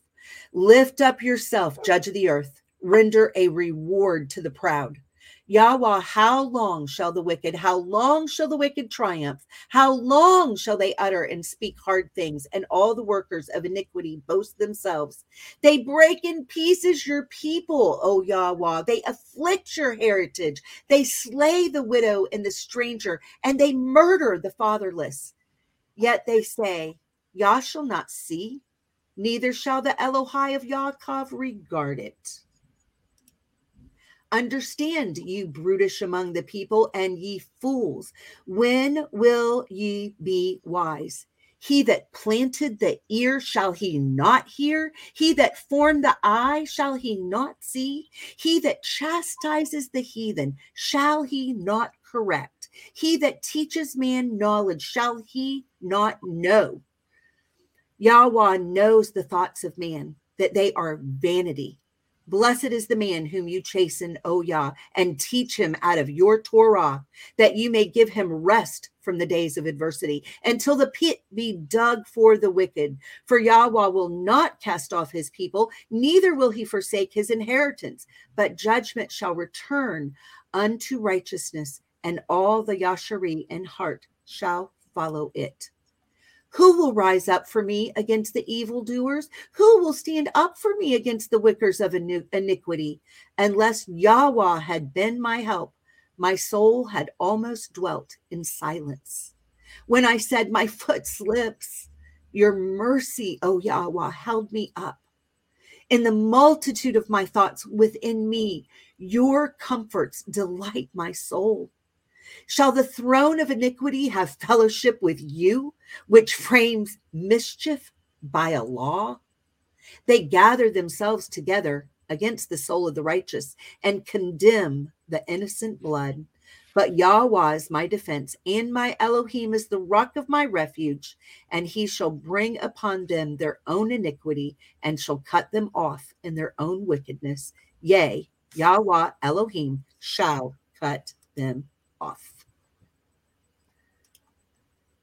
And that was what Yah gave me for today.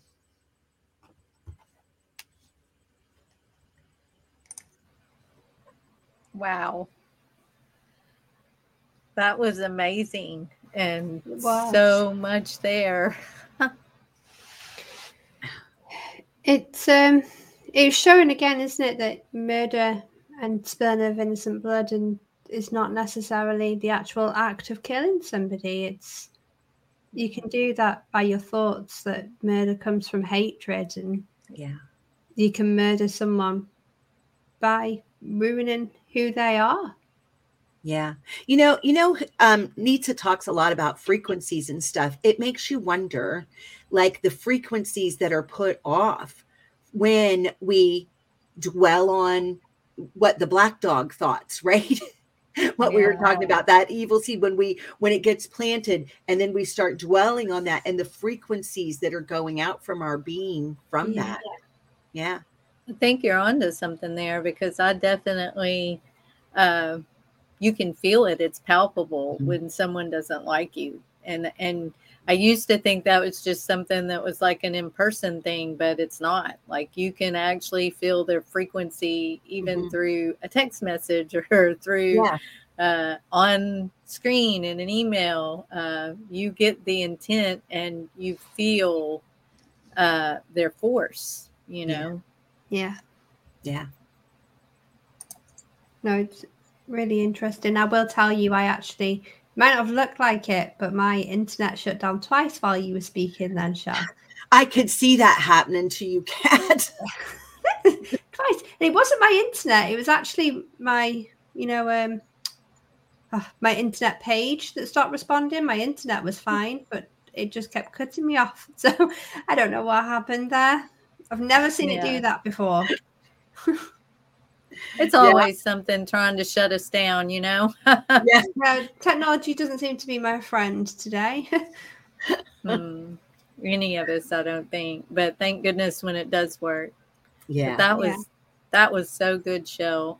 Especially when you pointed out how you were watching the children, and when they're together in their own space, they're best buds. But the minute they're out in society, and we've seen a lot of that over the last 3 years, people being separated by choices. And another thing, your opening, I remember studying, and I've spent a lot of time studying about the Holocaust and how long it took for Hitler to dehumanize them. And it took about 3 years for propaganda and things to be said, and it was a slow roll into that people in the communities would even get in line with it, And we saw that over the last 3 years. I had to quit watching late night TV because that was the thing to do, was to roast the people that wouldn't curtail to the current solution that was being pressed. But it was the same deal, right? It was a dehumanization of those people, that they weren't worthy. If they showed up in an emergency room with a heart attack, they weren't worthy to be saved.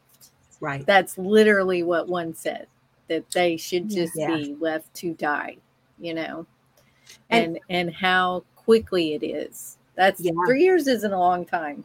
It's not. And the thing is, I really do believe that, according to scripture, this is on a forward roll, and it's perpetrated and targeted at the believers, right? Because they hate him, they hate us. That's exactly what he told us before he left. He said, they're going to persecute me persecute you because they persecuted me. You can expect the same thing, and we don't want to fool ourselves out of that. You are not headed to some big. That's why I put in there about this thing with this Christian nationalism, and everything's going to turn around, and we're going to make America great again, and everything's going to just be wonderful if we can just get the right person in. We are so far beyond that time, and that is such a deception, and it's going to lead people astray. And they're going to, what happens when leaders lead people astray and they've believed in that leader, the problem is they become bitter at Yah. I mean, I've Yeah. seen a really huge example of this lately. We've seen it, on a prominent online ministry. It's come out, and these two guys that had been together, and the one yeah. guy who was really the head of it, really behaved abominably. And the guy who, was with him, I know that his background had been in a war zone. So I'm certain that he had some form of PTSD. And he watched this leader act unrighteously. And what he did, it didn't just turn him off from the leader, he equated that leader's actions, projected it onto Yah, and became embittered with Yah, and has left the faith entirely. That is very sad. That is very sad. Yeah. But this is what happens when leaders behave abominably. Yeah. Right. Yeah. Right. We see that a lot with the priests, don't we? Yeah. They will hurt the innocent, and Yeah. the innocent will blame that on Yah because those people portray themselves to be of Yah, and it looks like, well, why would I want to believe in someone who allows that? It's very, very Yeah. sad. This world we live in is very sad, and what you while you were talking, I just kept getting herd mentality. It's that herd mentality. I'll go along with whatever the popular thing is, and I'll Yeah. keep going that way. Yeah. We see it all Because the you need to fit in. Yeah, I support the current agenda, so you will. Yeah. They all want to belong, don't they? Their Yeah. picture will change quickly, for whatever the latest thing is that the leaders are telling us to follow. And I think in our society that we have very corrupt leaders in society that are leading people to not even want to be people anymore. As you were saying, that dehumanized. We're not people. We're the ones that are made, there's too many of us, so there's not going to be enough food, there's not going to be enough this and that, and that's not even true. It's just not true. Yah provided this world, and he knows exactly how many of us can fit in it for there to be enough for all. Absolutely. Yeah.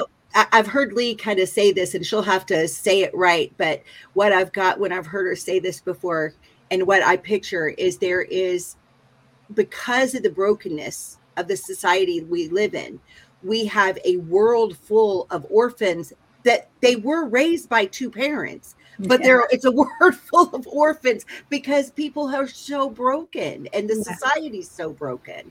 You put it better than I do, Lee, but that was kind of the gist I was getting. I was born an orphan of two parents. I mean, it's a thing. It's a possibility, and it's not only that. I mean, it's rampant. We see the nuclear family being shredded. That you actually aren't a good family anymore if you're a nuclear family. If you're a mom and a dad and kids, Right. We're told that anything that we see as good and Kodesh or holy is against their agenda, and it's not cool, and it makes us bad people for wanting to uphold the laws and commands of Yahweh. And it is that persecution. Yeah, it is the persecution. Yeah. Evil for good, good for evil. Everything's been turned upside down, but doesn't that just show us the hour we're living in? It really does. Rejoice. It does. Yeah. Oh, yes.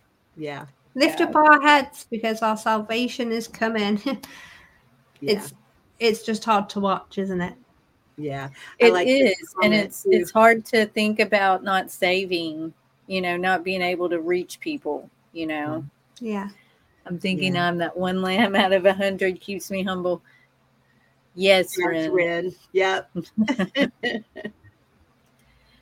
And I think that's how it is for us here is we're not on this avenue. We're not in this ministry to have 1,000, to have 9,000 clicks or 10,000 views.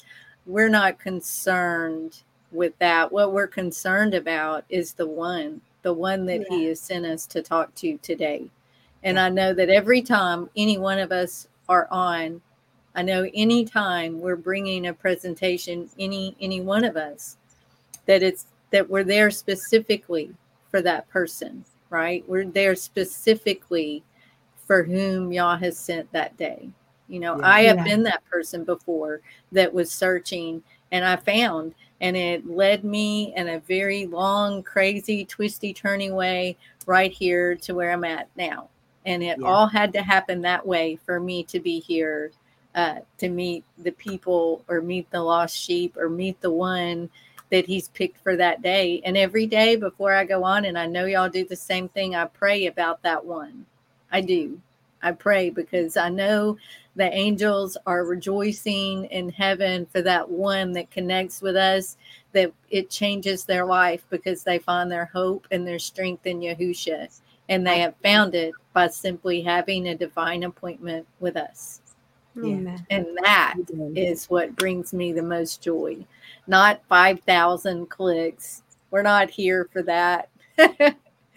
And those that are worried about what numbers they're getting or whatever, that's fine. We're here for the one. Yeah. Amen. Yeah. We really don't care. We're not monetizing this channel. We're not worried about that. That's not what our goal is. We're doing this because we feel commissioned by Yah to do this at this time on the earth. Yes. That's really it. Yes. And I am telling you, I am here because he told me to be. No other reason. It is not easy. As I've said, I think on mine and Lee's show a couple of weeks ago, it is not easy being on this side of the camera. No. And there is so much more to being here than just coming here and talking to everybody. Yeah. We were talking about that. Yeah. For every hour, I've kind of tried to equal it out. I mean, it doesn't always equal this way, but pretty regularly for every hour that we're on camera, it's usually involves at least 10 hours of preparation. Yeah. You know, for every hour that we're on. And then there's so much more as well that goes on. That goes on in the background. Yeah. The criticisms, you know. It's not easy being here. I love it that my cousin's still here with me. I just have to say, you know, when I think about that little sheep, you know, I was not a believer. I was just as lost as I could be when my child died. And my cousin Debbie, who was a fairly new on fire believer. It wasn't that we weren't raised in a family that honored Yah, but that it just hadn't hit my heart fully. Well, it had hit her heart fully. And she came to me in the time when I was at my lowest, and my life was such a mess. I mean, it was a mess and it was bad. And I was so sick because I'd had this horrible wound that wouldn't heal from the cesarean. And I'd lost my child, and my cousin, she just came over and she just talked to me all about her new faith while she cleaned my house and cooked and had brought me a card that I still have that said, cast all your burdens on Jesus because he cares for you. You know, and that meant so much to me because it was delivered not just as a message that I needed to get it right, but it was delivered with so much love and with acts of service to me. And it made me become open-minded to accepting Yah into my life. It still took me a while, but it made me open-minded to that. And so I will never forget that. And I will always treasure that card. It is forever. And every time I see that with the shepherd and the sheep, I think of that. And I think about what my cousin did for me in the time that it needed the most. That's what was so impactful. Yeah. Praise the Father for that. Yeah. I think we've all had our messy parts of our life. I had a good long run of it myself, and praise Yah for those messengers, the angels that he sends us in normal clothing that Amen. Bring us back into the fold, you know? Yeah. Yeah. Well, you can see my internet doesn't want to play nice with me. It doesn't. Yeah. So it's been a good show. Yeah, it has been a wonderful show. So before I disappear again, I think it's time we disappear. Yeah. We do pray that this show has blessed you all today and equipped you with knowledge and tools to be conquerors and overcomers of these things in your own lives and in the lives of others. So we guess that you're going to tune in again tomorrow with us here on Heart of the Tribes, when the lovely James Carruthers will bring us Mercy Put Forth at 9:30 a.m. EST. We shall have Remnant Remedy with the lovely Nitsa at 3 p.m. and Saved by Grace, as I'm sure will be a more wonderful time of Robert's story at 7 p.m. I always look forward to that. I really, really do. Yeah, we got a full day. Yeah, Full lovely day. full day again. It's absolutely wonderful. There's something for everybody. Not everything's for everybody, but there is something for everybody. Always. Absolutely.